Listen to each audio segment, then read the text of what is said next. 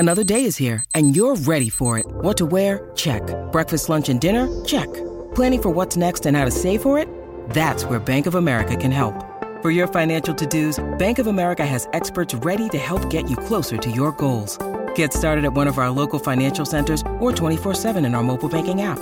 Find a location near you at bankofamerica.com/talktous. What would you like the power to do? Mobile banking requires downloading the app and is only available for select devices. Message and data rates may apply. Bank of America N.A., member FDIC. Jewelry isn't a gift you give just once. It's a way to remind your loved one of a beautiful moment every time they see it. Blue Nile can help you find the gift that says how you feel and says it beautifully, with expert guidance and a wide assortment of jewelry of the highest quality at the best price. Go to BlueNile.com and experience the convenience of shopping Blue Nile, the original online jeweler since 1999. That's BlueNile.com to find the perfect jewelry gift for any occasion. BlueNile.com.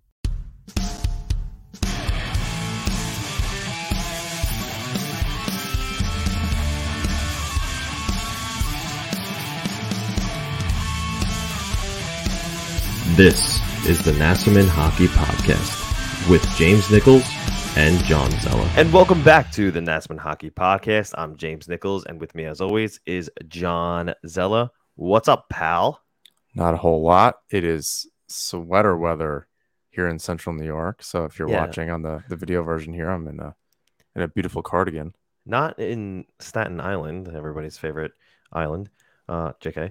Everybody's favorite island. Jesus Christ. Today it was warm, and I'm it was a little understanding what's going on, because I'm like, I have been wearing, hoodies and sweaters for a couple, I would say 2 weeks now. I'm like, why do I have to go back to a t-shirt? This is making me uncomfortable. It was warm for November here. I'm worried we haven't had any snow, like even a dusting. It's been frosty. Why does that worry you? Usually be something by now. Like, so even but why even are you dusting. Worried? I don't know. It makes me feel like it's saving up for like a big storm or something. It's building up to just a huge storm. I'm gonna be stuck in my house for a week. Yeah, because I know how science works, and that sounds right. So, oh God, no. Well, not the scientist over here. Neither of us. No. It did snow quite a bit. Not very far from here, like within an hour north of here. Some not insignificant snow, like stuck on the ground snow. It's probably melted by now, but yeah, it's cold. Central New York. Yeah, I can't lie. My wife has already started decorating for Christmas as of today. My girlfriend is like, "Where are your lights? We need to make it holiday-y." And yeah, so and I don't have any decorations, so I feel bad. Oh boy, I feel like you're about to have some decorations. She has tried. It hasn't stuck. Luckily, I have like the little icicle lights, so I think that's about as far as I'm gonna go. Per usual. The most wonderful time of the year is upon us, and I just. That's my favorite time of the year. So I can't. I mean, aside from the start of hockey season, which is actually our favorite time of the year is 10 days away from the publishing of this episode. A great segue into a bunch of news that happened today. Let's start with the down end, and then we'll trend upward. How's that sound? I don't know what that means, but go for it. Okay. So there was a circulation of a document by UBS Arena that was going around saying that the honking and tailgating in the parking lot will not be permitted. And that's just pretty much what Islander fans do. So I think it's in our DNA. I don't know how to. I think if I'm in my car leaving the parking lot, my hands just honk the horn. Let's go, Islanders. Like, I don't know how to. I can't drive out of that park. I mean, you're there long enough. In the Coliseum parking lot. I don't know what it's going to be like leaving UBS. I don't imagine it's any better. Having driven out of a number of parking lots and stadiums before. Yeah. I imagine that won't just be solved. They didn't figure out the Rubik's Cube that is stadium parking lots, I'm sure. I'm sure. What's going to happen? You're going to honk the horn and there's hands in the air. You're under arrest for honking your horn. I mean, I'll say this. I think on both fronts, they can't be like, oh, yeah, we encourage this. Like, they obviously have to get in front of it, as they did, almost 2 weeks before, and be like, hey, respect our neighbors, blah, blah, blah. They have to. I think they have to say that. I don't think they can be like, oh, yeah, go nuts. Just, yeah, totally honk the shit out of your horn. Hang out in the parking lot. Go Buffalo Bills ham on a table. Like, I don't think they can say that as much as maybe they want to, save for Lamoriello. Yeah, I imagine they just have to say that. I would bet money, and if we were any good at this podcasting thing, we would have known this before we started the show. But I would bet money that it says the same thing in the handbook for the Nassau Coliseum. And didn't somebody say there wasn't tailgating going to happen last season when probably when games came back? I'm pretty sure, I feel like that's a thing. It's probably a thing. I mean, you could also take into account because of the whole pandemic and everything. So maybe that was the reason. Maybe it wasn't because it was a rule for the Coliseum, but more because of the state of the world. But point being, it still took place. Exactly. I'm sure. Right. So it's like, okay. Like it's in the handbook, but I'm going to put money on it that it's still going to happen. Yeah, I think that's safe. And you can make that bet at DraftKings. Use that THPN promo code. Wow, look at you. That's You're on a roll tonight. I wish this is where we put the ad, but it doesn't hurt to put it in early. There won't be any bets on this specifically, but if you can, use that THPN promo code. For sure. Let's talk about our good friend who we had on the show at the very beginning of the fruition of Nassau hockey, if you will. I thought about that, and I was like, oh, wow, this is like, we're in season 3. Like, that was so long ago. That was not even 2 years ago. I know. Can you believe it? No. Episode 85. I'm incredulous, some might say. Yeah. That's a good word. I'm going to hop on that word with you. Yeah, I like that one. It was a word of the day a few days ago on my little calendar on my desk. I'm just kidding. It is a good word to throw out every once in a while. But continue. Yeah. I'm sorry. Our friend. No, yeah. So our good friend, and like we said, if you want to go through the archives of the show and check out our interview with Nick Costa of Costa of Offside Tavern. The Islanders just announced a partnership with Offside Tavern, and his bar will now be inside the arena. And God, I gotta say, I saw the news, and it gave me chills for him because, like I said, friend of the show. We've had contacts with him. We've spoken both professionally and personally, and I felt so many emotions for him when they had to close their doors. Right, they were in Manhattan. But the community was relentless, and they had fun with it too. They meaning Offside. It's probably just Nick who runs the Offside account, but they had fun with it too. And quote tweeted UBS Arena tweets, and there was one from a while ago when they were still at the beginning of construction, where there was a picture taken. It was captioned, "This is going to be an Islanders themed bar," and they quote tweeted it and were like, "How many retweets for an Offside Tavern here?" And well, fast forward to today, and here we are, and that's exactly what it is. So I'm just I'm over the moon for Nick. I can't believe through that the this moon. Is. I was gonna say through the roof. And I was like, no, I think it's over the moon. So I'm over the moon for Nick. You could be both. Yeah, through the roof. I think I have to get through the roof to get over the moon, right? Both. Yeah, you just launching out of your seat. It's gonna be one of those nights, I think. Yeah, but totally over the moon for Nick. We don't have any editors, so this is great. I'm the editor. Just me. Raw. Like I said, just raw data coming at you, getting uploaded to the internet. What better?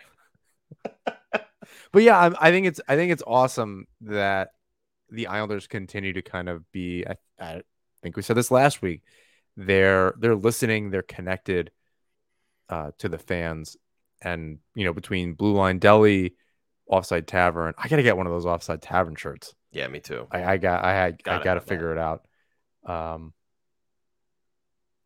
That might be a lot of fans' only connection to the Fisherman in real time. That's not like a remake of something. Yeah, it's probably a good point. which is pretty cool. So yeah, I ditto everything that you said. Happy for him. I think that's other than the through the moon part. It's really cool to kind of see that comeback story for him. Yeah. Reflective of the franchise, if you will. So yeah, it's just, obviously just a good story. Super cool story. More partnerships. And that is the next one is with Shaquille O'Neal. This was an interesting one when it came across my email, and I saw that, and I was like, oh, that's an interesting partnership that they're going to be having. But yeah, Shaquille O'Neal's Big Chicken is going to make their New York Metro debut at UBS Arena on November 11th. So that's cool. I mean, I think they're going to make a sandwich with Blue Line Deli, if I'm not mistaken. Is that in the release? Yeah. I hope Shaq comes to an Islander game or TNT. The next time TNT, all right. Sorry, this is where editing would work great. Calling all video editors or audio editors. Are the Islanders on TNT? And is that game at home? Because I would be willing to bet Shaq shows up for that. That'd be pretty cool. Like Charles honestly. Barkley style. He I would shows love up. That. He's gotta. That makes too much sense. That's fantastic marketing. Yeah, I should do this that for would a be living. cool. But the release does say, it says O'Neal will be joined by representatives from UBS Arena, Delaware North, and the arena's food service provider, and Huntington, New York-based Blue Line Deli and Bagels, which collaborated with Big Chicken on a specialty sandwich for the arena. So that's really cool. More cool things happening at UBS Arena. We haven't even gotten there yet.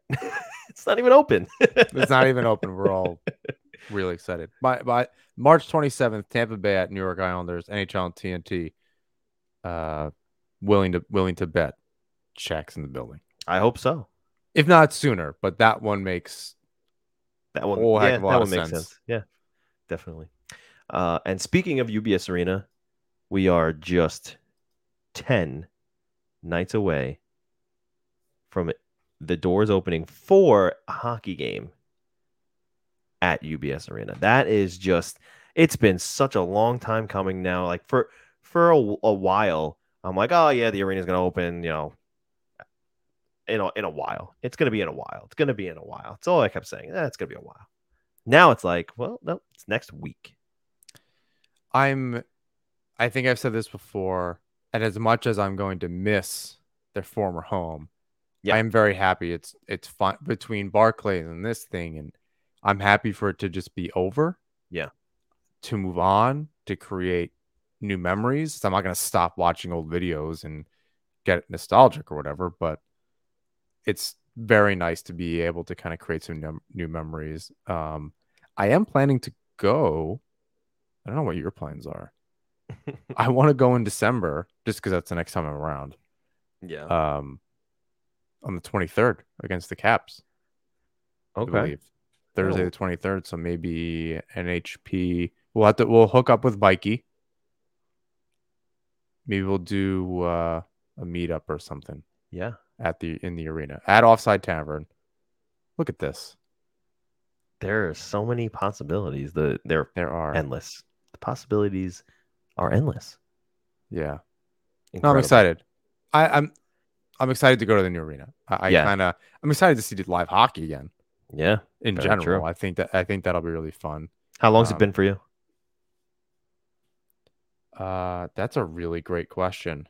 I feel like I was at a Crunch game. This is 2020. I don't think I went to a game earlier in that year. All right. My last game, my last Islander game, probably last live hockey game, was in Dallas. The Islanders were playing in Dallas in December 2019. That's probably so. It would be almost 2 years to the day. December 23rd would be pretty close. I think I went in mid-December. Whatever that game was, we can look up the schedule from 1920 season. But yeah, that was my last game. Wow. Yeah, I'm looking forward to you getting back into the action, because that'll be a long time coming for you, pal. Yeah. When was yours? Game 6 against the Bruins last season. So lucky. Yeah, I was there. It's like when I think about like, oh, where should I live one day and this and that. I'm like, I really want to go to more Islander games. Huh. Makes me want to move back south there for a second.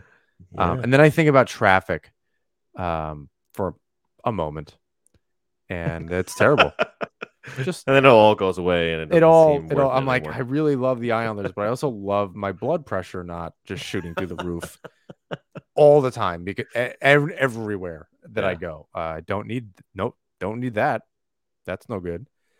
So, yeah, I do want. I think planning some kind of Toronto trip in January to see the Islanders there. We'll go make sure I see them in Buffalo at some point as well. So I get my fix one way or another. My Isles fix, if you will. If you will. That'd be a great newsletter name. Look at all these plugs that you got going on tonight. I feel okay. I feel it was the soup. I think it's the soup I had for What kind dinner. of soup did you have? Tortilla soup. Sounds Nailed cool. it. Sounds good. Nailed it. I found this good recipe. I want to add potatoes to it next time. I will not be able to make that on a Tuesday, or I will not be awake. I will fall right asleep if I do that. That would be way too heavy. But yeah, tortilla soup. That's my jam. Before we talk about hockey, it's No Shave November for you 12 months a year. How's my stash coming, though? Not bad, right? Come on. You have the right face shape for a mustache. Get out of here. It's not. I think a lot of people do it. I think a lot of people can pull off a mustache. Beards are. I think I'm just a snob about it. But you have a good face. You have a good face shape for just the mustache. I think you should shave the beard, like clean it up completely, and just leave the mustache. My wife will kill me. She hates it. But I told her, I said, I don't care. It's staying on for the month of November to raise awareness. Do you have an account? Did you make a Movember account? I did. Plug away. What's the donation link? I have to look it up. I'll post it on Twitter. Okay, because I did that. We'll do that. Jeez, I did it like 9 years ago. I was in graduate school. This is before mustaches became cool again. Yeah, where it was like things going on. So I was just like 22 with a mustache in a university office, and it was just coming in there. I was like, "What happened to your face? What the hell?" And my beard wasn't. I didn't keep a long beard at that time, so it was like mostly stubble. And then all of a sudden, it was just mustache, and people were like, "Ooh, you go back to your van, get out of here." Oh man! But I did raise a few $100s. I recruited a bunch of people, a bunch of friends to kind of get on board. We raised some money for that, and it was fun. Everyone has a mustache period in their life. You go back to in these photos and say, "What the hell? What was that?" I told my wife I want to grow it longer and then get the wax and twirl it. See, I don't know you if could do that. See it on the. Oh yeah, I don't. I'm going the wrong way because this camera's the other way. But yeah, we can. You should get that wax and start twirling it. Looking for a sponsor, for a mustache sponsor. I do have stuff. I don't like putting it.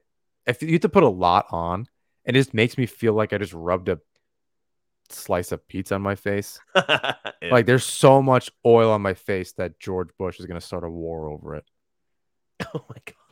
Like I hate that. I stole that joke, by the way. Oh, It's God. I saw I've it on heard that TikTok. before.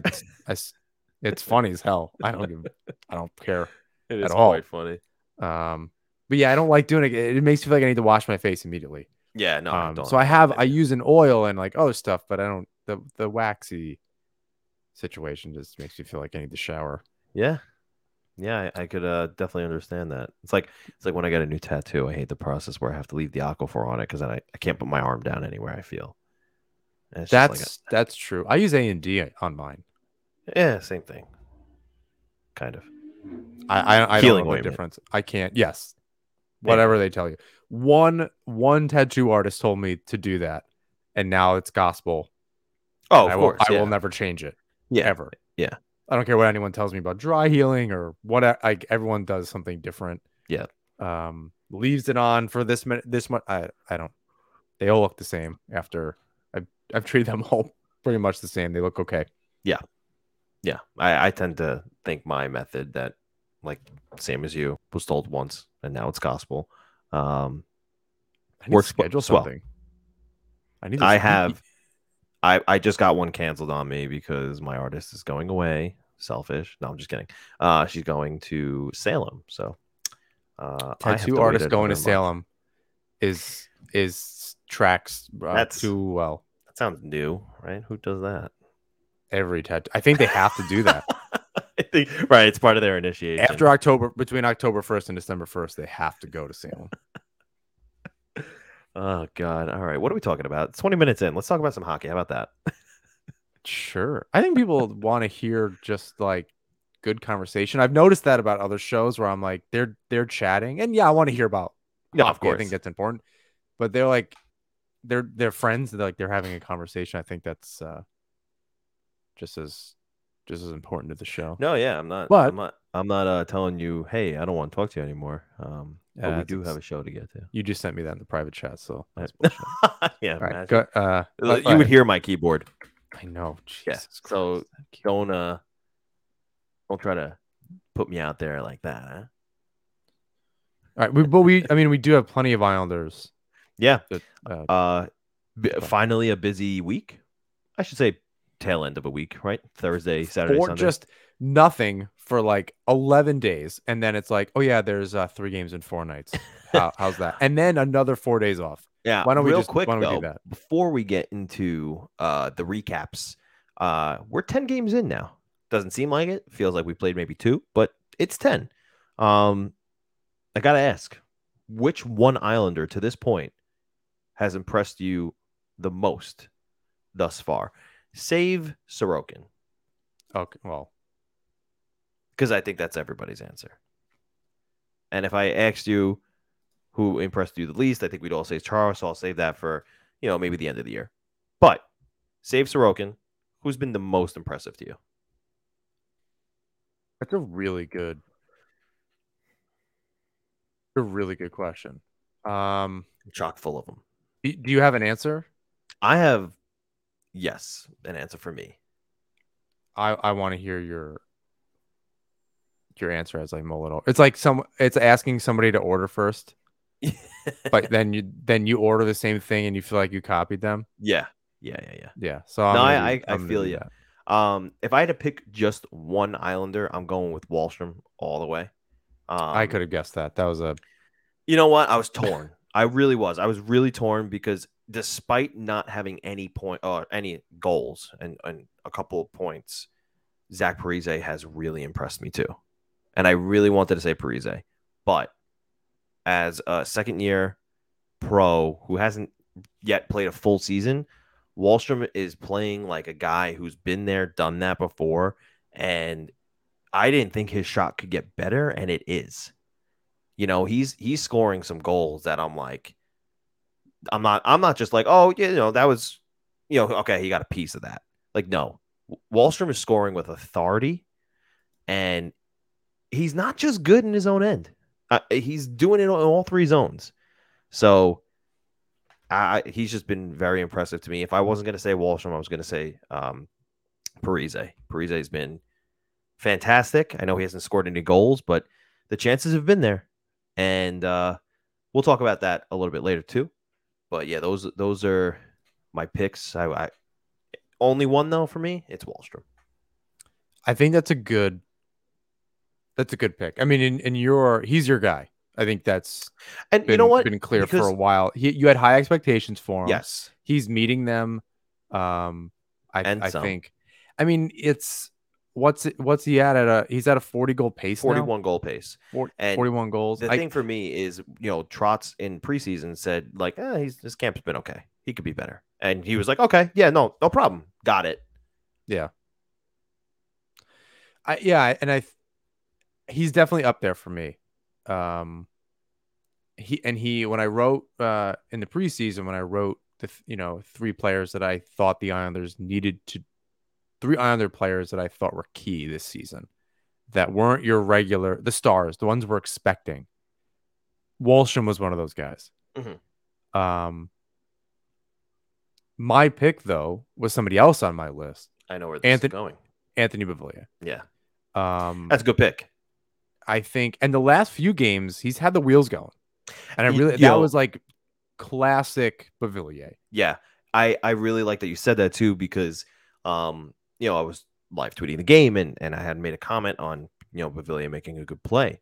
And somebody had said to me, that was very similar to somebody else that's been skating around on the ice, basically circles around everyone. I was like, yeah, Beauvillier's got a little bit of Barzal in him. He's Barzal-esque. So, well, you learn and you watch and you see what works, and they're very different skating styles, and I don't have the professional acumen to describe the difference between them, but just on the eye test, that different skating styles, but what Beauvillier's learned is to use some of that open space from Barzal and the kind of the twisting and the turning. Something that I was taught, like I was never a technical stick handler. I'm not one of those like phone booth guys that can get out of everything, right. But I was get out of traffic, find your way in the offensive zone, kind of the tight twists and turns. So I can respect that from somebody that kind of made when I played something that I was very good at, or I thought I was very good at anyway. But he's somebody 7 points in 10 games. Yep. Lately has picked it up. He needs to be that secondary scoring for the Islanders. No, the other guys have picked it up. You have Wahlstrom now there in that area. Palmieri's a little slow this season.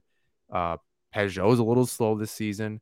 Bailey in the goal scoring department, it's not where we really want him to be. So Beauvillier kind of stepping up into that role, and Nelson as of late.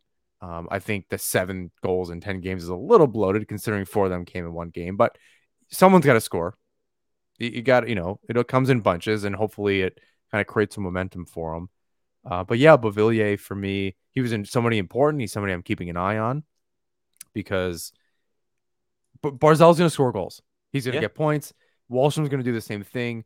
Anders Lee of late, 4 goals or 3 goals in the last 3 games, if I'm not mistaken. Yep. I guess since the last podcast, he's had 3 goals, which is amazing. Something to that effect. Yeah. Those guys are going to score.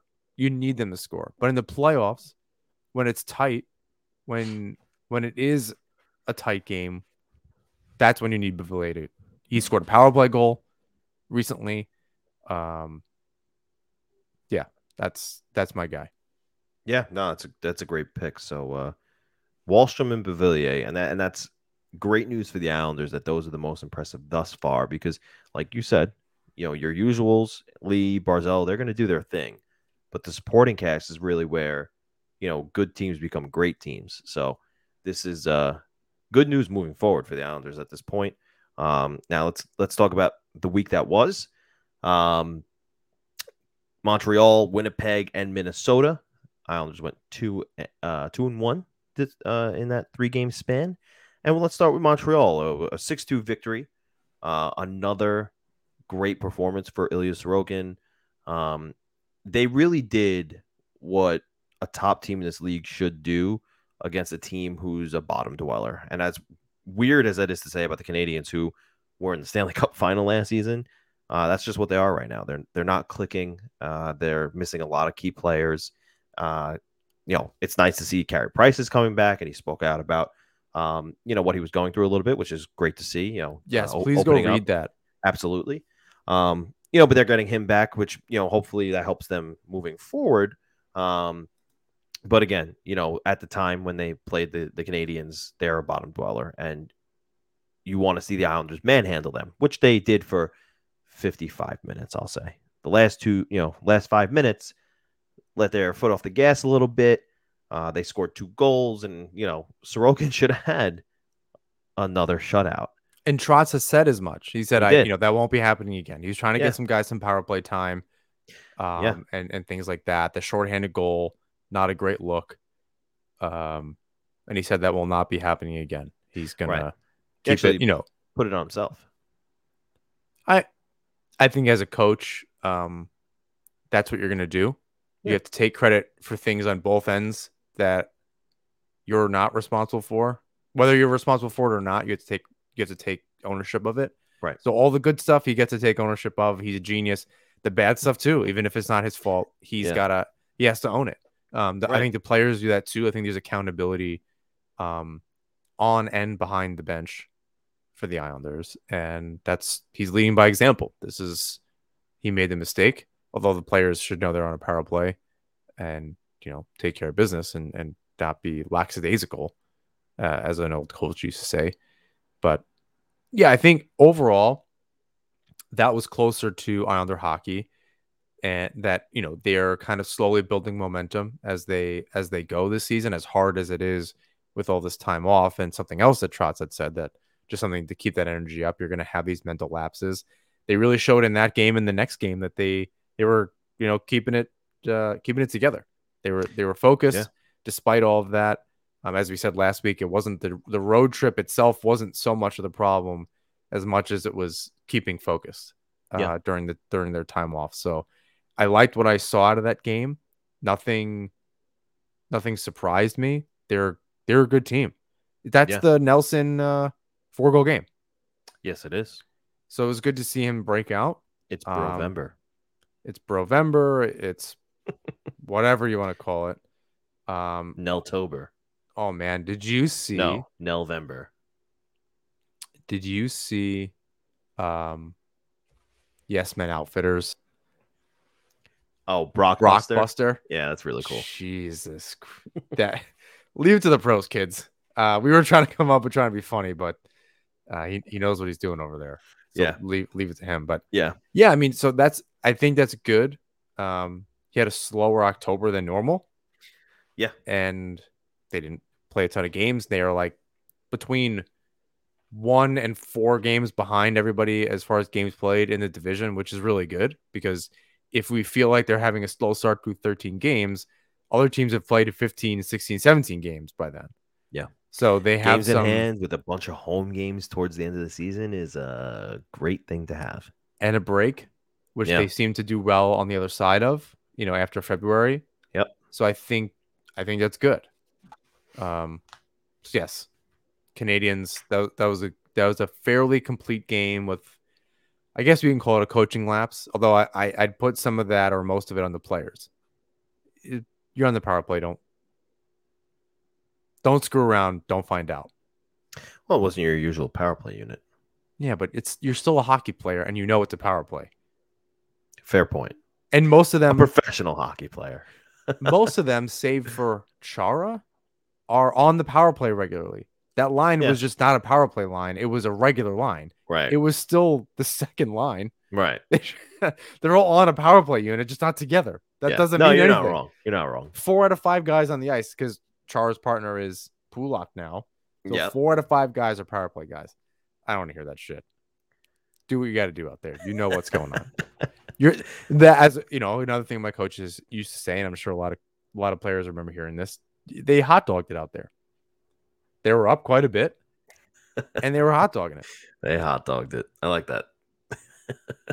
I don't know what that means. I know what it looks like. I don't know how to describe that to not hockey people. It's lackadaisical. They just kind of, they were out. It was, and my mom used to call when I didn't have a good game. She's like, "You were figure skating out there. You were there for a skate. You weren't hungry for the puck. You weren't doing anything. That's what that power play looked like. They were Go just on. they were just out there for they were I don't say hard on me, but yeah, they were like they didn't have a good game. They were like, yeah, that wasn't good. Man, my grandpa let me have it. You expect to make the pros like that, kid? No, he's like, all right, that's. I mean, this is a guy that grew up playing baseball and football, so he doesn't know the first thing. He used to call Rick DiPietro DePietri, which was just the funniest thing I've ever. My brother and I still.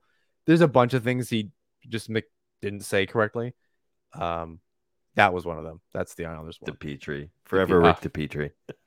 Yeah, it's brilliant. It's very funny. I hope he did it on purpose. Yeah. I'll never know, but I hope he did it on purpose.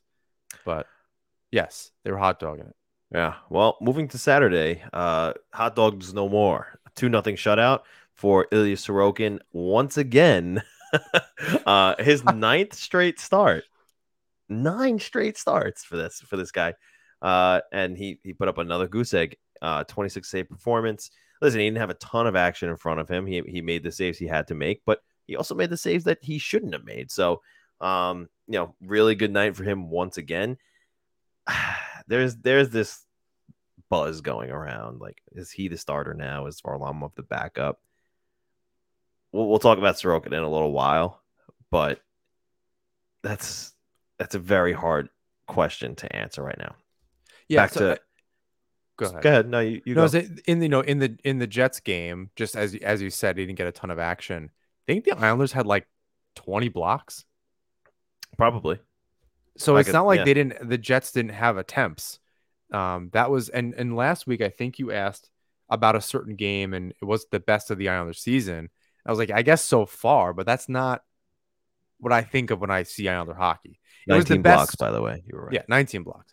I remember a Trotz quote where he said 19 or 20, so I couldn't remember if I didn't bother to fact check the guy because figured he was right. But this game, that game against the Jets was Islander hockey to a T. That was what you want to see. Low 20 shots on net against. They did what they had to do offensively. 2 goals. They locked it down. They looked good. They looked confident. That's what you want to see. No faltering in their game. Not too many mistakes that I can think of off the top of my head. North south, nothing too fancy. The right guys were going. Lee gets another one. Yeah, or he got his second of the season or something in that game. Yeah, and then he had one the following night in Minnesota as well. Right. So yeah, I think, and it showed like Kyle Connor was on a tear. Yeah, to start the season, he's like 15 points in 10 games or something crazy like that, or maybe more. So to shut him down just completely, no one really got a good look. There was not a lot of action, but they had a lot of puck possession. The Jets, everything's to the outside.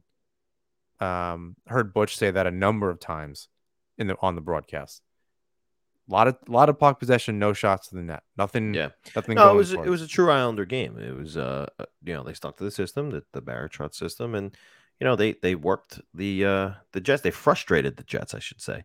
Kyle Connor especially. I mean, man, Kyle. It's not to say that they didn't get chances because they did, and Kyle Connor must have been seeing Ilya Sorokin in his nightmares because he was just. It was a brick wall. There was no getting by him that night, and I think Connor himself had at least 3 or 4 shots. So and 2 of them were like, I don't know, any other goaltender that was probably a goal.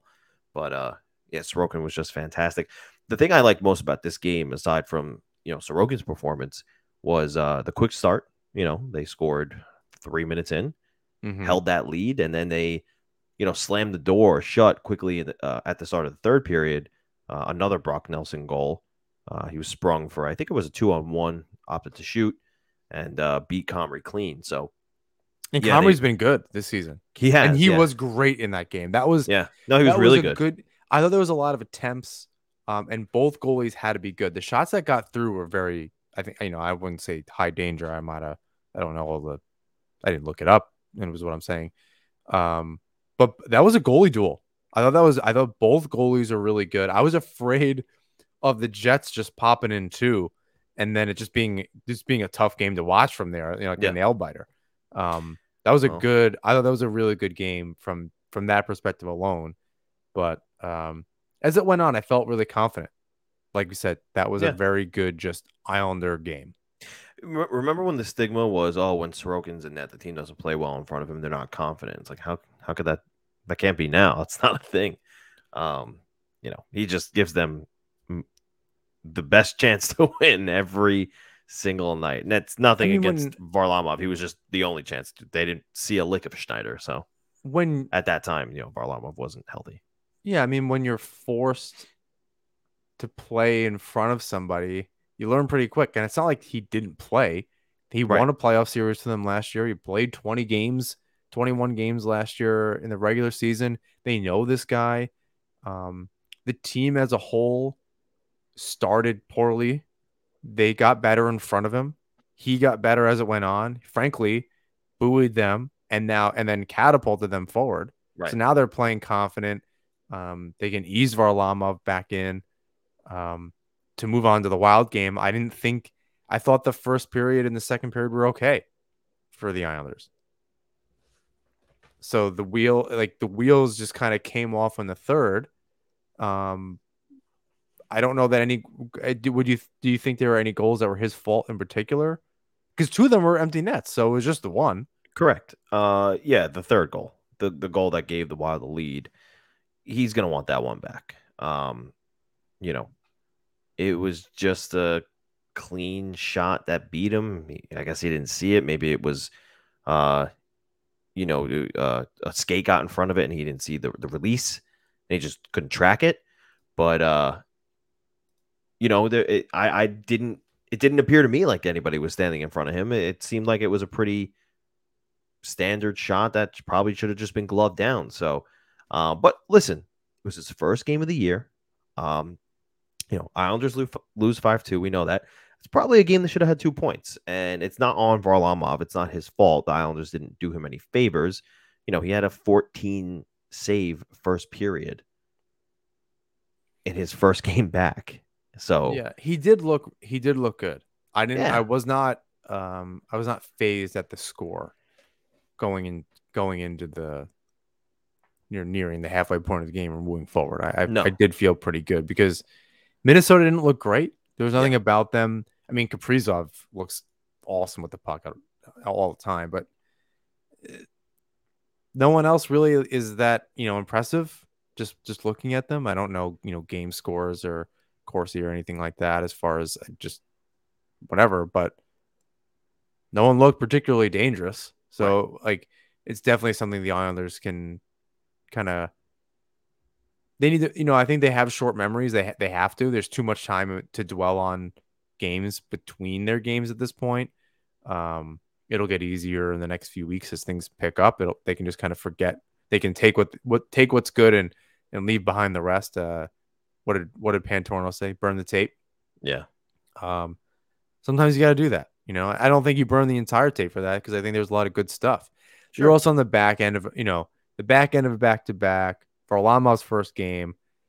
Too many good excuses. Yeah. Listen, Minnesota was too, though.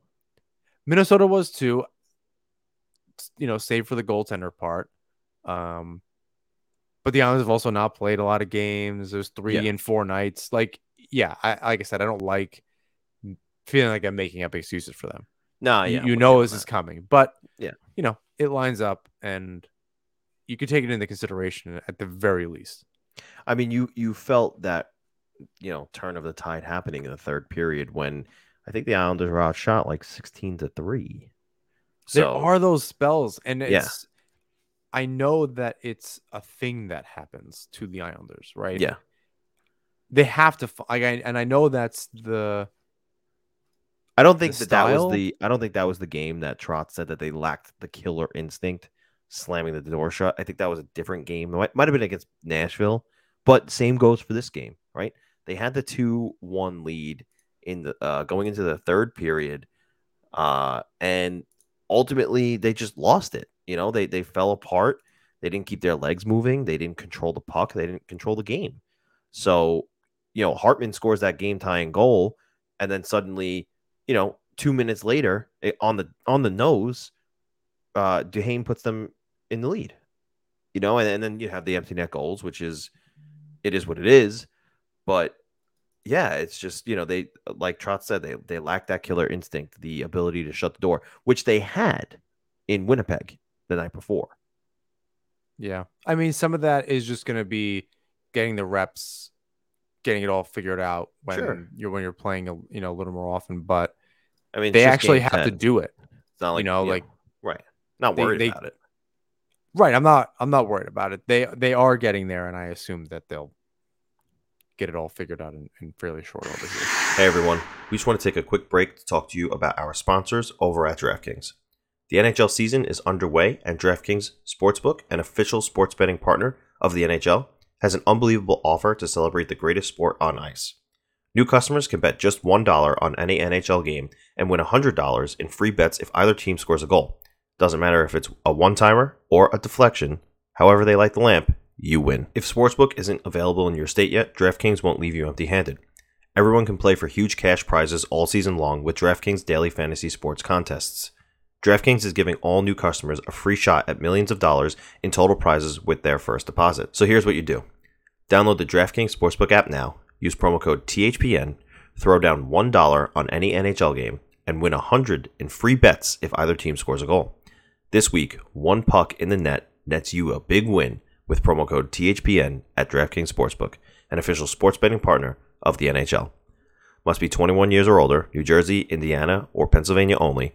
New customers only. Minimum $5 deposit and $1 wager required. One per customer. Restrictions apply. See DraftKings.com/sportsbook for details. Gambling problem? Call 1-800-GAMBLER. NHP is also brought to you by Manscaped. This holiday season, I'm giving thanks to our friends at Manscaped. Do I tell my extended family that I have the Performance Package 4.0 from the global leaders in the below-the-waist grooming? Not to mention, it includes their Lawnmower 4.0 trimmer to tame my bush and score brownie points with the in-laws. Gift yourself Manscaped, or the man in your life who needs it. Join the 4 million men worldwide who trust Manscaped with 20% off and free shipping with code NHP20 by going to manscaped.com. You think your holiday spread is good? It's time to give thanks to the Manscaped Performance Package 4.0, or as I like to call it, the perfect package for your package. Listen to this. Their Lawnmower 4.0 trimmer features a cutting-edge ceramic blade to reduce grooming accidents thanks to their advanced skin-safe technology. It also gives you the ability to turn the 400K LED spotlight on and off when needed for a more precise shave, plus it's waterproof. For the gifters out there, Manscaped seals the deal with 2 free gifts from in their Performance Package 4.0, the Manscaped Boxers and the Shed Travel Bag. Gifting Manscaped is the ultimate hack to become the family favorite. Get 20% off and free shipping with code NHP20 at manscaped.com. That's 20% off and free shipping with the code NHP20 at manscaped.com. Be thankful this holiday season for the best gift of all from Manscaped. Your balls will thank you. I would love to say it was a busier week this week, but it's now Tuesday night, and you'll be hearing this on Wednesday. Still no games. They play the Devils on Thursday. They'll be off for another 3 nights until next week, when they'll play the Tampa Bay Lightning on Monday and the Florida Panthers on Tuesday. Then 3 days off, and the moment we've all been waiting for on Saturday, when the Islanders take on the Flames at UBS Arena. Are you going? That is the schedule ahead. I will be there. I hate you a little bit. I will be there. Whether it's as media under the 4th period or sitting next to our good friend Joe Buono, I will be there. So that's the week that was. Let's talk a little bit about Ilya Sorokin before we move on. Like we said earlier, he's just been fantastic in every form of that word. 5-2-0, 1.98 goals against average, 0.939 save percentage, 3 shutouts. And I thought that was going to lead the league when he got his 3rd. And when I looked up the stat, I was surprised to see it. Markstrom actually had 3 as well. And then, of course, 2 hours later, he got his 4th. So he was tied for the lead in shutouts in the NHL for a few hours. And then Markstrom said, I'm going to take that back. It was against the Rangers. So good for nothing as usual. But yeah, the Ilya Sorokin era is just been fun. I love the nickname that was coined. I think Christian Arnold started it, if I'm not mistaken. Thrillia. Thrillia. I love that. That was that's a that was really Christian good one. Arnold, New York Hockey Now, Hockey Yeah. Night, New York. Yeah. Absolutely love that. It's very fitting. It's very Yeah. fitting. It's like every time he just Sorokin makes so many saves that you're like, how did that not go in?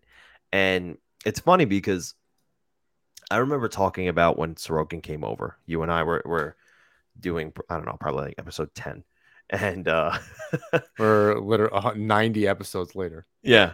And we were talking about like all these highlight reel saves that he makes, and they're like, there's bound to be regression coming over from the KHL to the NHL. I'm sure it's not going to be like that, but he'll be a good starter, right? Yeah, I think so. No, he's doing everything. It's just nothing's changed. I think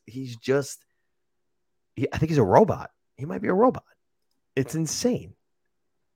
He's a lot, and I just wrote a piece on why Sorokin is as the team's MVP kind of early in the season here. Yeah, and I don't think there's going to be any argument about that. But what I wrote in there was that he's a lot more flamboyant as a goalie in his style than Varlamov, but he doesn't make him any less steady.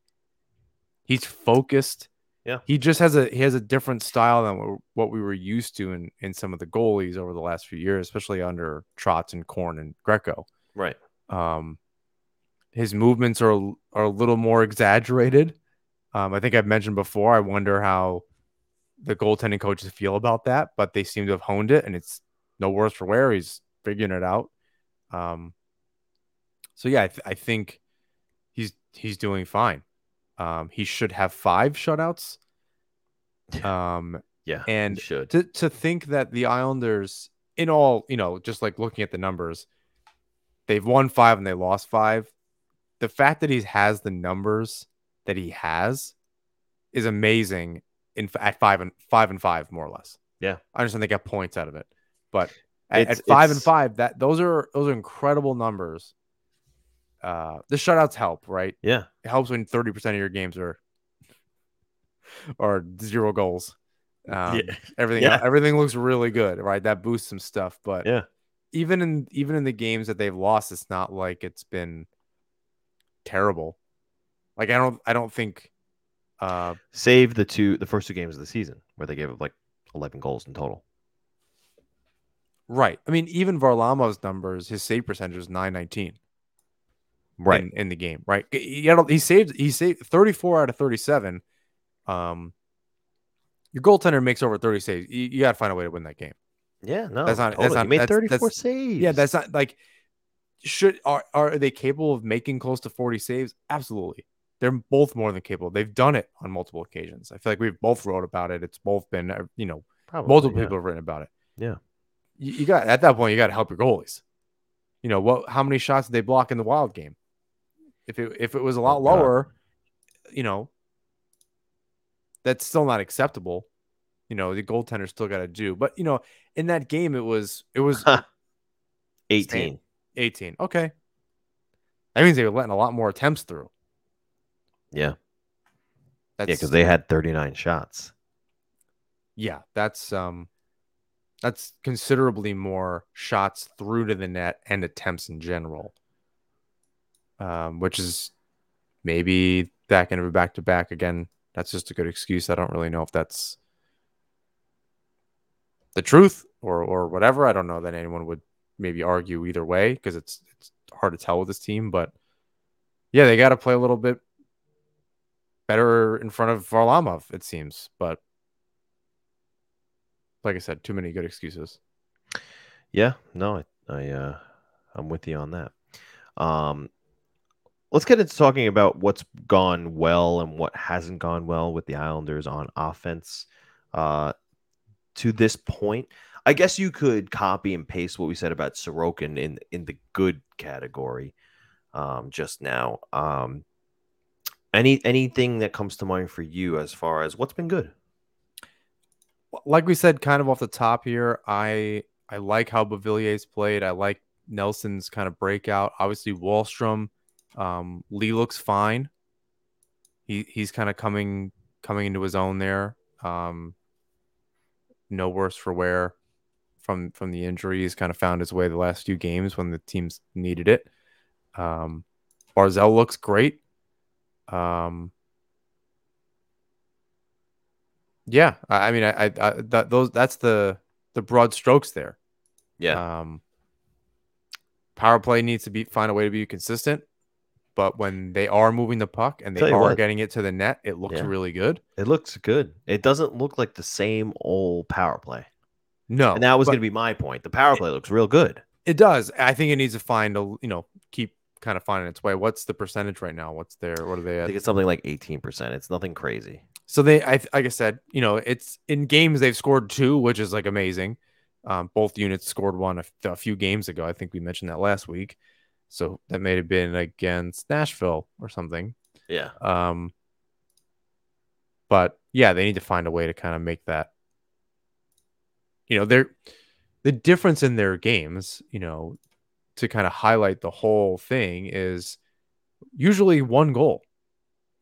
Right? So those are the kind of moments. I'm not saying you're going to score a power play goal every single game to ensure you're going to win, but you got to find a way, especially early in a game on a power play, to capitalize on that.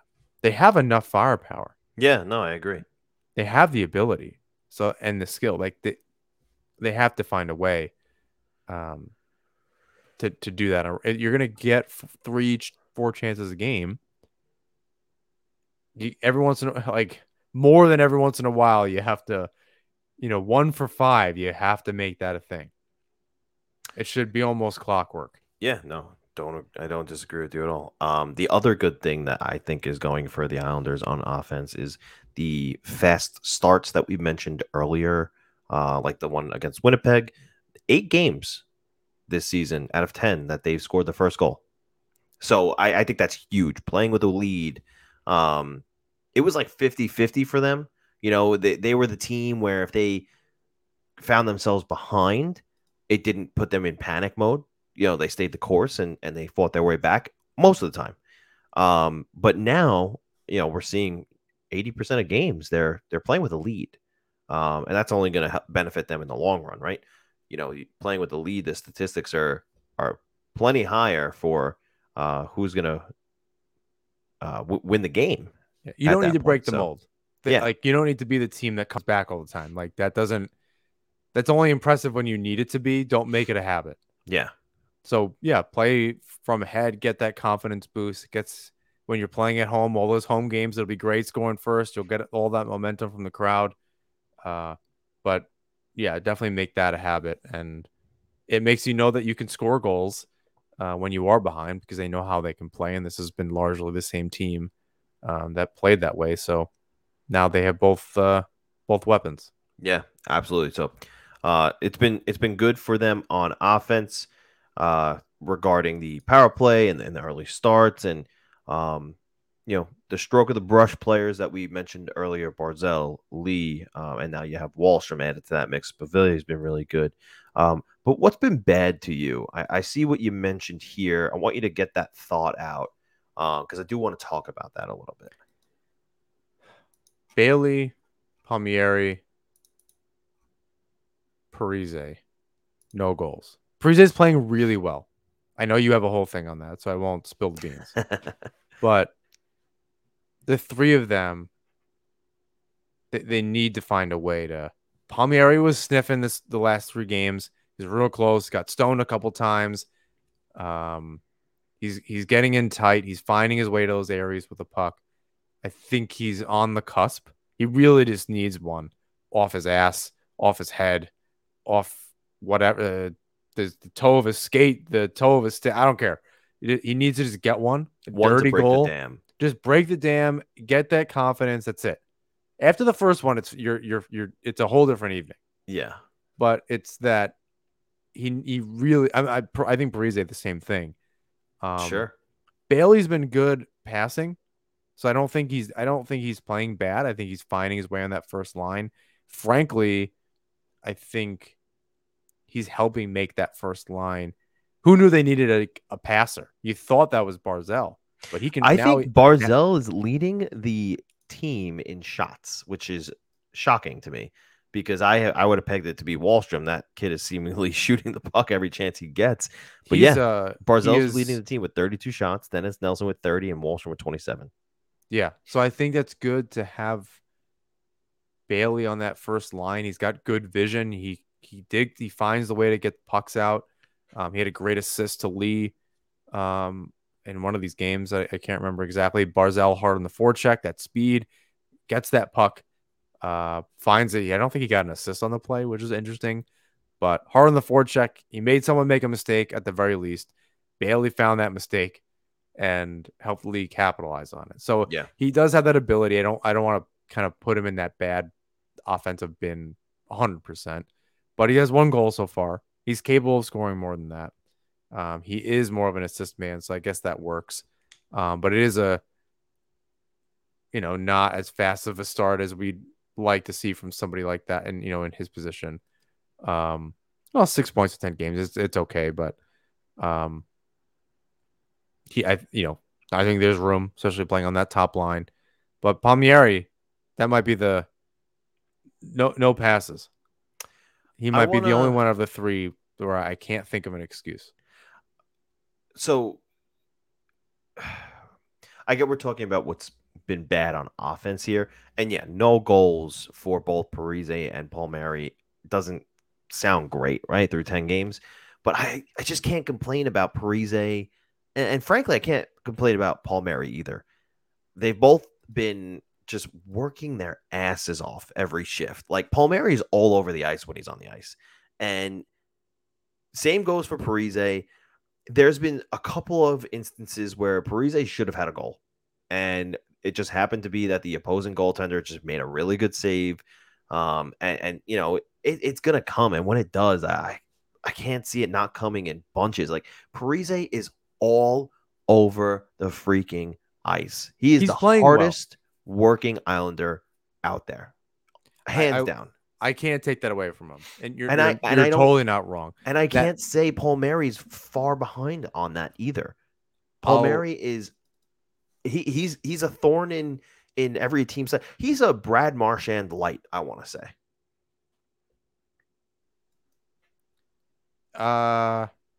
I don't know that he. I can't believe I'm saying this. I don't think he has the same finesse, but it could. No, be. Well, that's why he's light.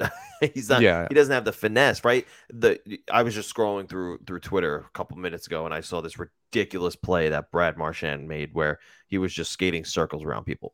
Palmieri's not going to do that, but he's a thorn in your side. He works hard, and he's in your face, and he's going to score goals.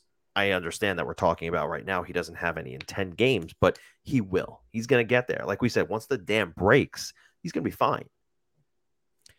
And he's playing well. It's not like he's not playing well. I think this is purely these guys need to find a way to get points. When you're scoring 2 goals a game, the last 2 games, you need some other guys to step up. You had a huge game from Nelson that kind of bloats that a little bit against the Canadians, one being an empty net. You kind of need to start to see up and down the lineup more of that balanced scoring. Right. So I can revise this a little bit, and I'll say Pageau and Palmieri. Yeah. You like to see Parise get something, right? I think for just his own sake, to get that monkey off his back. But Pageau and Palmieri, again, not playing poorly their overall game. I think I agree more with Pageau. You just need to find a way to score a goal here. Pageau's had his moments. You forget how fast he is. He jumps on pucks. He's winning faceoffs. He's teaching Wahlstrom that two-way game, and we kind of have to remember that. Parise on that line is teaching him that north-south kind of hard-nosed game. And then he's got his own really good instinct as far as shooting the puck. So that's fine, right? That doesn't mean that Pageau doesn't need to score some goals here and start getting some points. Same goes for Palmieri. That second line, if you have 2 other guys there that are finding a way to score, you need to get into that mix there. Yeah. He does have 5 assists, so it's not like he's not doing something.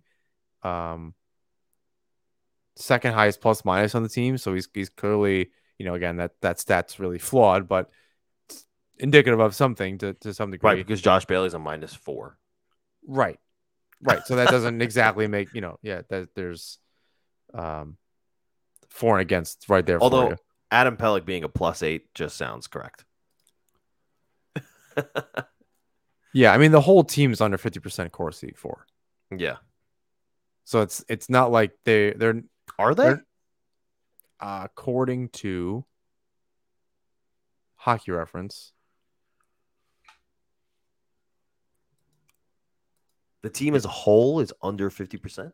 Well, I'm looking. Every single player individually is under 50%. So No, come on, that's not true. You want me to screenshot it for you? I could have sworn Corsi 4 or Corsi 4%. Corsi 4%. No, that is Fenwick. There's plenty of players above 50. Corsi, not seeing it. Is that at 5-on-5 or in all strengths? Looks like. Well, it looks even strength. At 5-on-5. Yeah. Okay. Well, even strength, so that could be 4-on-4. Okay.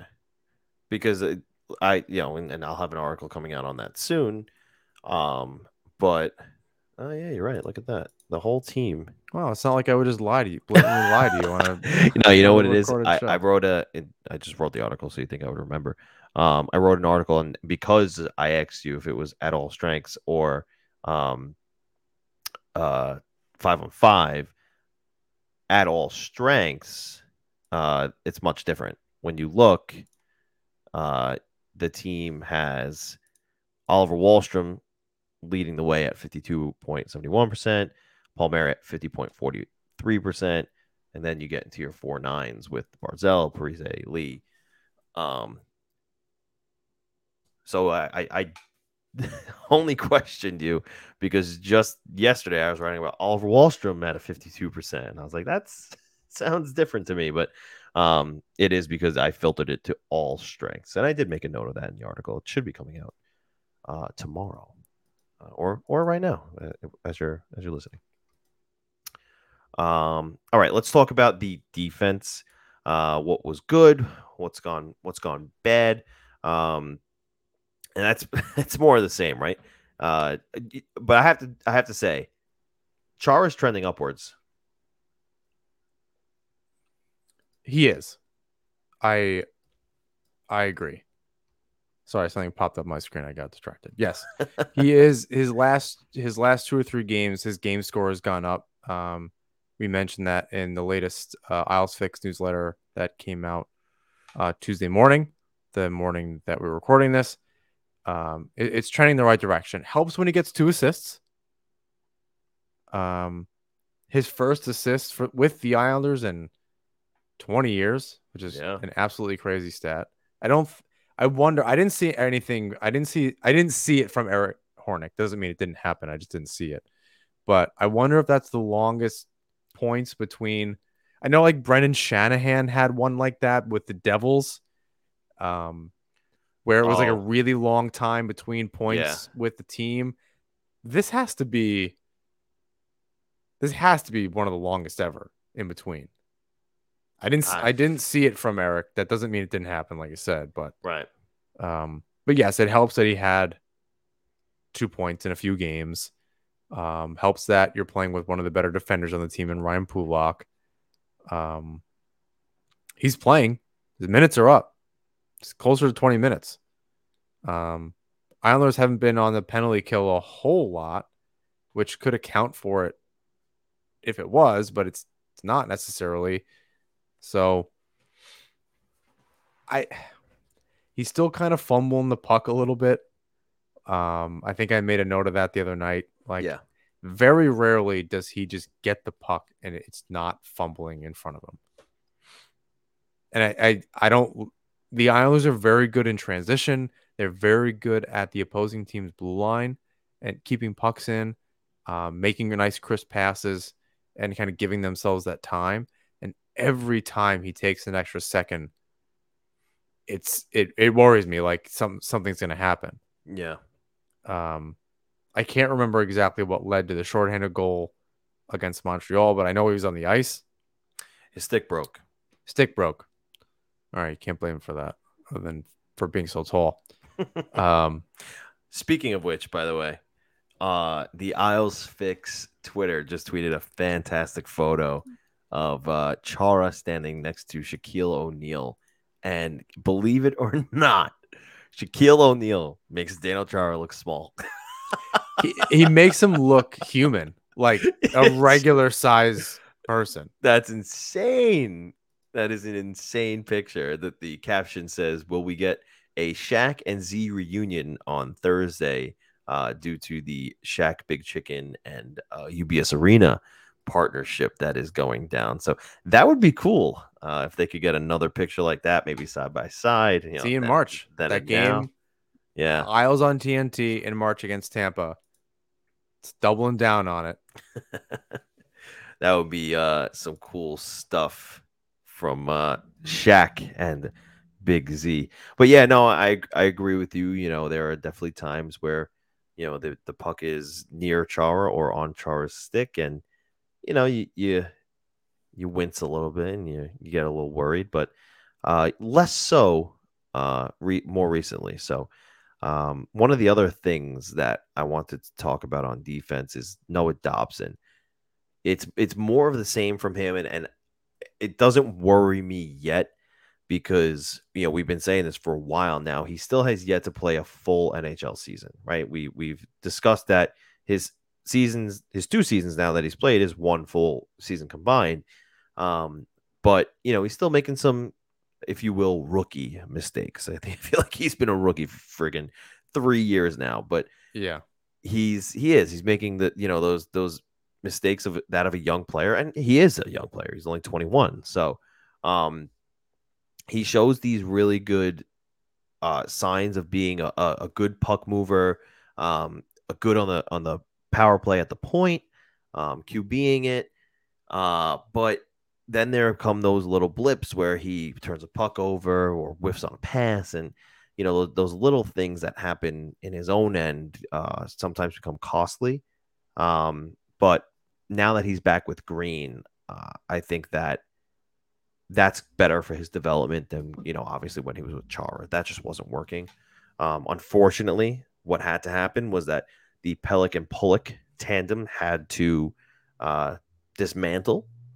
Now Chara plays with Pulock and Pelech plays with Scott Mayfield, which stabilized the defense a little bit. But now comes the chatter, right? The media loves to do it. Arthur Staple loves to do it. We love to do it. Can't lie. And there is that chatter going around that Toronto is going to have to shed a defenseman.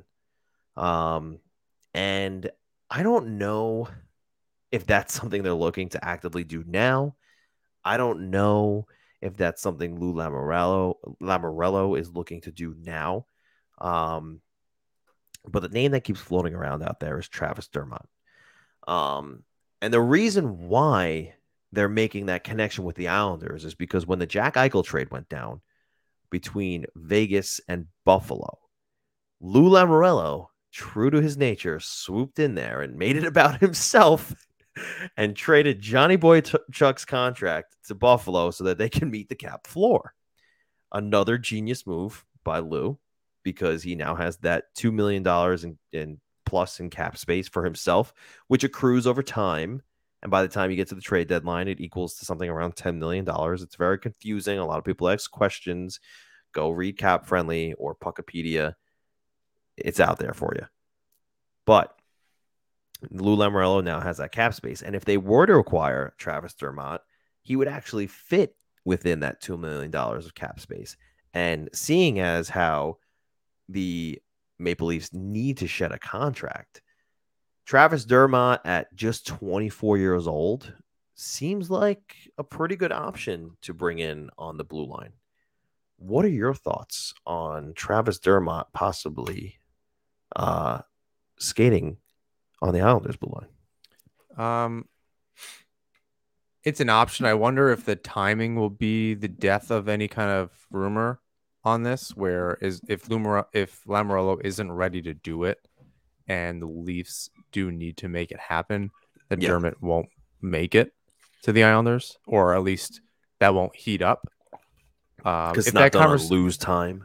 Well, it's not about lose time in so much as if they're just not ready to do it. He may not, he may be waiting for Chara, or their push come to shove, their first thing is to go internal, is to give Aho. If Chara, it's been 10 games, so you can't fault Chara for not being, in a choppy schedule.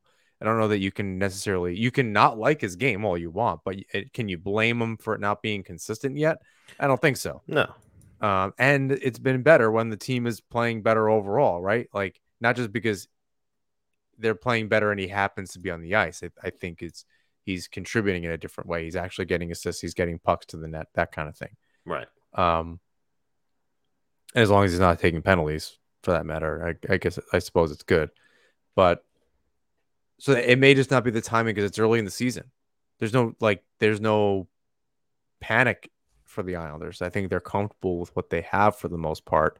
They may go internally before they start reaching out to a trade market. If you see Aho go in and then Chara go back in really quickly, unless Chara was injured for some reason, or they say that he just needed a maintenance day or rest day or something, after that, maybe things might heat up. Not that we would know until after it happens. I believe Dermott was drafted by Lamoriello. He was. That's the connection too. There's a connection there too. So it's possible. It's affordable. I don't know if that's the move necessarily. Like, can the Islanders get a better defenseman for that money closer to the deadline when other teams are making moves and this kind of thing? Right. Or is there somebody for $2 million and a sweetener, you can get a better defenseman than that for $2 million? Maybe. I don't know who for that money. I don't know. That's a good point. So that's he goes with who he knows, that kind of thing. It's all about chemistry. We've seen that, and we've seen it work. This will be the most notice we've had on a player where we're able to look into it if it does happen. That for a lot, there's a lot of players we didn't really see. We were all crossing our fingers for Palmieri. I don't think we knew anything. Yeah, this would be the closest we had to knowing anything that he's done other than Sorokin, right? And maybe all the signings this summer. But that was, I don't know, that wasn't, none of that was a surprise. This would come as a surprise. I still think it's a little too early though. My 2 cents. Judging by what Trotz has said in availability and that kind of thing about Chara and things like that, I don't think he's just blowing smoke. No, I don't think so either. But the concern for me comes with the fact that I don't know if Dermott is the right fit. Not because he wouldn't work in the locker room, but I think it's just they're missing the puck mover. No Taze, no Leddy. Aho's not playing. The blue line just still doesn't know who's the puck mover. They want it to be Dobson. He's still trying to figure it out. It's not going to be Pelech. It's not going to be Pollock. His skating is not there. It's just there's so many. Scratch that. There's one problem. There's one problem, and it's that they need a puck moving defenseman. I don't know. So is the problem less about Chara's abilities in general and more about the actual need that they have to fill out the blue line to what's worked the last 3 years? Sure. That I would say so, yeah. Because you look at how well Mayfield plays when he has a puck mover next to him. He's playing good. He's not playing great now because he doesn't have a puck mover next to him. So I think he's an escape artist next to him in Pelech. I'll say that.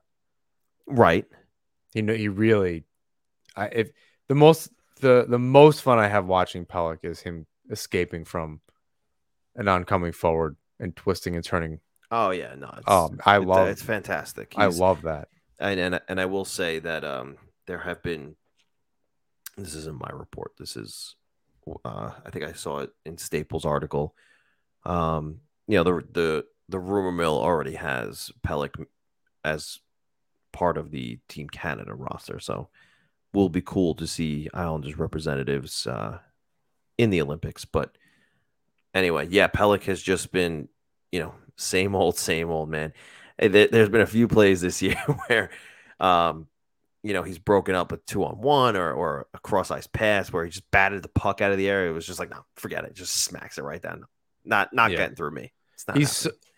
He's just so good. Yeah, it's amazing how, for Islander fans, he's certainly not underrated, but maybe criminally underrated outside of that, and maybe getting him on Team Canada would help that. Yeah, and I mean, Trotz is going to be behind the bench with Cooper, so it's certainly possible. And Cooper knows how good he is. They had withstand 2 series against him last few years. Yeah, that's a good point. I mean, going back to your point, yeah, I wonder who you need to trade and what that even looks like to get a puck moving defenseman at that point. I don't even know, man, because what's so funny too that comes to mind for me right now is, and I don't know if this has anything to do with that. Where's Leo Komarov right now? Hurt. And if he wasn't hurt, he'd be playing for the Bridgeport Sound Tigers. So he's realistically on Robida Island. Let's be real. That's where he is. Purely roster space. I know. Bellows has to go on waivers. He does. Right? So that's part of it too. They can't move unless they want to lose somebody, and they don't want to send Wallstrom down. And he and Dobson are the only ones that are waiver exempt? Yeah. No. Right? It is he and Dobson that are the only ones. So, not happening. Unless somebody leaves the Islanders roster, the current roster, plus something from Bridgeport or whatever, prospect or pick or whatever, we're looking at the roster. And that's my question is, does he figure out a way to move that $3 million in Leo Komarov? I don't know where it goes. Yeah. Certainly Arizona? Certainly as a way to open up the space, but I don't know who wants that. I mean, it is only the rest of the year. Christian Arnold the other day indicated that there are some early season trade targets for defense, and he listed Jacob Chychrun as one of them. I'm not saying Leo Komarov retrieves you a Jacob Chychrun, who has, by the way, 0 points in 10 games for Arizona.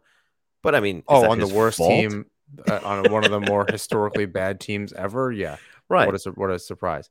I keep seeing that. I forget, somebody tweeted at me the other day about that. After this year, I think in the first 2 rounds, Arizona has like 6 picks this summer. I don't see moving a player like that and start. There's no reason to start all the way from scratch. So having somebody like Chychrun around, plus these picks coming up and other prospects of the last few years, doesn't totally make sense. They have a lot of money coming off the books this summer in Arizona. That doesn't make a whole lot of sense to me. I have to admit. I say that, and I think people think that means I don't want it to happen. No, of course we want Jacob Chychrun. Yeah, I want them to get Jack Eichel too. That fucking, like, come on. Which we're like, I don't even know if we're gonna have time to talk about tonight. But like, yeah, of course, if they could have made, duh, hit me over the head with that, right? Like, of course, I want Chychrun or Ekholm. Is it likely? No. Right. No. And not necessarily because Lou doesn't think they fit in the locker room or some other reason. It's just not likely to happen.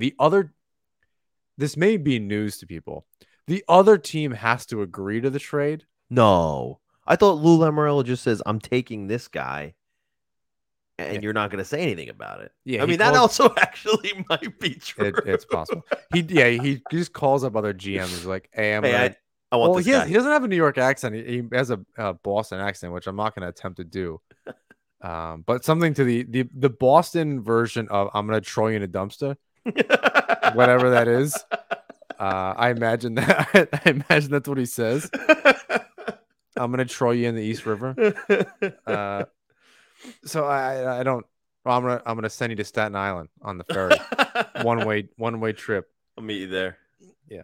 See you at the dump. See you at the dump. I believe that's the nickname of the only hockey rink on Staten Island is the dump. I'm just kidding. The frozen garbage water. No, but yeah, it's like I think it's a surprise to people that like the other team has to agree to not want. They're not just like Leo Komarov and the washing machine from the Nassau Coliseum is like, oh, what do you mean the other team doesn't want that? And you're like, yeah. Turns out no. I know you're shocked that didn't just happen, but they have to, Komarov is an easy one this year to trade because it's this year and that's over. So it's possible that's part of a cap dump to get space, but that means it's Komarov plus a thing to get rid of that space. Well, let's talk about plus a thing, right? Because the Islanders have an intriguing player who's playing down in Bridgeport right now, who has 5 goals in 8 games and is looking like a pretty good offensive player in North America. Anatoly Golishev is playing real good. But like you said, you look up and down the lineup, he don't fit. Where's he going to go? So at this point, does Anatoly Golishev become a trade chip? And does Arizona bite on that? Because he's just 26. I think, I could be mistaken, but I think he's an RFA at the end of the season anyway. So they can retain him. I think Staple mentioned something, and this is what got me kind of looking into Golishev to begin with. He likely won't stick around the AHL. If the Islanders want to get something out of him, Bridgeport winning a thing doesn't mean anything. Look at Toronto; they won the Calder Cup a couple years ago. It means absolute jack shit. Unless you're Tampa Bay, apparently, where they make it really far and Syracuse is really good, and Tampa then also is really good because they have a nice system in general. Even if the Crunch aren't doing well, Tampa's doing well, so that's fine. But they need to get an asset for him. He's not doing any good in Bridgeport just being there. I agree. So that's they're going to lose him for nothing. I mean, I don't know at the end of the season, or he may just go back to the KHL and then his rights are not worth anything if he's not coming back to North America. What was the point in bringing him over at the end of his KHL season last season? Have him, hang around, come to training camp, go to Bridgeport for him to just go back. There's gotta be something else going on. I'll put it to you this way, some perspective. As far as I can tell, Lou Lamoriello cannot tell the future. And he probably did not know Parise would be available. So you bring him over because he's an asset and it makes sense because he's good and you drafted him and you want to see him in North America in person. You don't know that a player that maybe fits the dynamic and the chemistry of your team in Parise will be available and that you'll be able to move some money around and make it all happen and yada, yada, yada. Thus, Parise on the roster, Golishev not on the roster. They both had an opportunity in training camp together. Yeah. They put these lines together, all this stuff. So I think before Parise, yes, I think it's completely fair to say what's going on here. If Bellows was absolutely just not playing well, or Komarov was in the lineup not playing well, and you had Golishev in Bridgeport playing well, and you're like, what are we doing here? That third line is a different kind of black hole. Wahlstrom can't produce like this, blah blah blah. Yeah, I can totally see your point. The Islanders roster is not a problem at this point. Right. Parise not scoring, as we've said, isn't a problem. It would be a good addition, but that's not why the Islanders have lost games. It's not been because of Parise. Thus, he's an asset. I don't know if it's Komarov and Golishev to Arizona for something, or if that's a package somewhere else. We can do a better job heading into the next episode and look at trade ship thing. But I think it's too early for that. I don't think maybe. unless it was hair on fire, just absolutely not playing well. If the Islanders are just squeaking out wins, they're shutting teams out. Well, yes, Sorokin is playing well. That's also defensive work. That's also not a lot of high danger chances. That's I also agree. making sure the puck's out of the zone. That's also keeping the pucks to the outside, limiting opportunities. The Wild game was an outlier this season, I think, for the Islanders, without, from memory. Save for the first two games where the Islanders just overall didn't play very well. I think it's just too early. We still have a few weeks before Thanksgiving, a couple weeks anyway before Thanksgiving. The Islanders have plenty of games in hand. It's just not time to do that. Now, time might be running out with Golishev. That, I think, was Staples' point. Yeah. That might not mean – that means that they could trade him for a second-round pick. Which can get leverage to something else at the trade deadline. So he may not be the means to the end. He may be in the process, an indirect means to the end. Yeah. No, that's a good point. It really is. It's possible. I don't see him spending that much time in the AHL, especially 5 goals in 8 games. Yeah. No, I totally agree. It's a good point. All right, coming up this week, Thursday night, New Jersey Devils at 7 p.m. Tampa Bay Lightning Monday. I said coming up this week. It's coming up within the week. Tampa Bay Lightning on Monday at 7 p.m. And the following day on Tuesday, Florida Panthers, 7 p.m. The Devils are up 7-3 on the Panthers right now. Oh, wow. Look at that. So, as we said, Devils, they're 5-3-2 this season, matching the Islanders. The goal differential is a little bit different. They're at a -4. The Islanders at a +2. But that is going to change tonight. It looks like at the very least they'll be even, kind of taking down the top team in the Atlantic Division, who finally lost a game. Now there are no longer undefeated teams in the league. Yeah, the Panthers are sneaky. I'm sorry, the New Jersey Devils are sneaky good. No Jack Hughes, he got hurt, but he was Dawson Mercer looks real good for them. Got Dougie Hamilton now, so Ryan Graves is playing well. They got Mackenzie Blackwood back, I believe, at a full-time capacity. So things are going decently in an upward direction for the Devils, who I think at the moment, as they're playing right now, are below the Islanders in the standings, but they'll probably be above them after they likely win this game. With a game in hand. So they'll see us on Thursday night. The entire Metro Division is above 500. It's banana lands out here. It truly. It really is. It's banana lands out here. It's like, how could you imagine going the rest of the season this way and having teams above 500 miss playoffs? Oh. There's in the Atlantic 2 teams, Ottawa, Montreal. I know you're shocked. Are the only teams below 500. 6 other teams in the Atlantic are above 500. And then, the Central, only 4 of 8 teams are above. Everyone else is below. And then the Pacific, all but 2 teams are below. I'm sorry, only 2 teams are below. Maybe I said the same thing twice. I can't remember. Hockey teams are getting better. Yeah, it's the parity thing. They want to make it interesting every single night. Helps with the betting thing that they're getting into. So that's just good. It makes it not make sense most of the time because the best team isn't always the best teams aren't always winning. But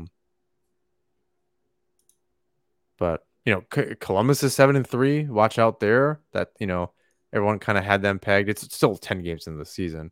Yeah. Buffalo is also 5-5, although they've lost. They're not looking great as of just recently, but Yeah, a little crazy. Boston's not looking great. They've also just they played less games than the Islanders. They only played 9 games. Interesting. They're playing right now. Their 10th game tonight, and they're squeaking one out against Ottawa, which is interesting. But yeah, upcoming week for the Islanders, not necessarily easy. Only getting more difficult. Yeah, well, but the good news is they're on the tail end of their 13-game road trip, which I think we all agreed, or I shouldn't say we all, I think you and I agreed that we all made a little bit more of it than we should have due to how much time off they had in between. But it's finally coming to an end. Only 3 games left on the road, and then they will have 4 in a row at home. Back on the road for a little bit, but it will be a sight for sore eyes to see some Islander blue jerseys on the ice. So that's coming up next week. Next week, the UBS Arena will be open. I feel like I can't emphasize that enough. Feels good. It's a little surreal, honestly. It is. It's definitely a little surreal. It feels. I don't know. I can't even. It's like we're finally going to be out of the where are the Islanders going to play era. It's over. I mean, I think the entire organization, it's who are the owners going to be? What's the general manager? There's the goaltending. That carousel is done. Yep. The Islanders are an organization now. They're actually the embodiment of the word organization. And I heard I was listening to Steve Dangle earlier today, and they were talking about UBS and all this other stuff, and they said a lot of positive things about Islanders fans, how passionate they are, but there aren't a lot of them, so we make up for it, like a lot like Mets fans. I think we make up for it by bringing twice as much energy, and I think that's right. I don't think there are as many Islander fans as there are Ranger fans. I, at this point, can't tell you why. They both won the same number of cups. There are lots of people that live in the metro area. It's not like there's not enough fans to kind of like split it up in some capacity. But yeah, you hope that UBS and the team doing better, they start filling the arena just in general, just more often. That that sellouts are a regular thing for a team that's making the Eastern Conference Final 2 years in a row and winning 5 playoff rounds, 6 if you count the play-in. Yeah. That market share for the Islanders should easily grow. What they're able to do out on Long Island, they have a new practice facility. Like everything that you want for this team is kind of players want to sign there for long term. Maybe not at the right age that we're looking for necessarily. We're hoping maybe, not everybody anyway, but most of them they're signing at the right age and that kind of thing. There's a larger core and there's one even below that I think has as you mentioned at other points has a little bit longer of a window. A little bit more changeover might happen over that time period. But yeah, this is just kind of the cherry on top of it all. They've come a long way, like an incredibly, incredibly long way. Yep. And now it's coming full circle next Saturday. Yeah, it'll be fantastic. I'm excited to watch, if only on TV. Yep. I think that's it for us. Are we good? Yep. I think that's it. How did we just wrap it up? It feels like so long between episodes. Maybe a post game. Maybe we'll do the episode post game on Tuesday since it's back to back. Yeah, we could do that. It's late and my bedtime and daylight saving. It's dark. It's a lot of darkness. We'll see. Not next. Yeah, next week. It's a lot of darkness. Yeah. Everything's thrown off now. It's bad news. All right. I hate it. Before you make our listeners depressed, I want to say thank you to DraftKings and Manscaped. Whoa. Shots fired. Come on. This episode is brought to you by Mustache Rides. untrimmed by Manscaped. Yep. There you go. I'm sorry. Speaking of continue. Manscaped, we want to say thank you to DraftKings and Manscaped to use that THPN promo code with DraftKings and that NHP promo code with Manscaped. To the Hockey Podcast Network and to Isles Fix. And of course, all of you, our listeners, please rate, review, and subscribe wherever you listen to or watch the show. You can follow us on Twitter, Instagram, YouTube at Asserman Hockey. You can also join our Discord for a safe space to chat with fellow Islander fans. Lastly, you can find my work at the Fourth Period and John's work as the Hockey Writers collectively, as well at Isles Fix. And until next time, everybody, let's go Islanders.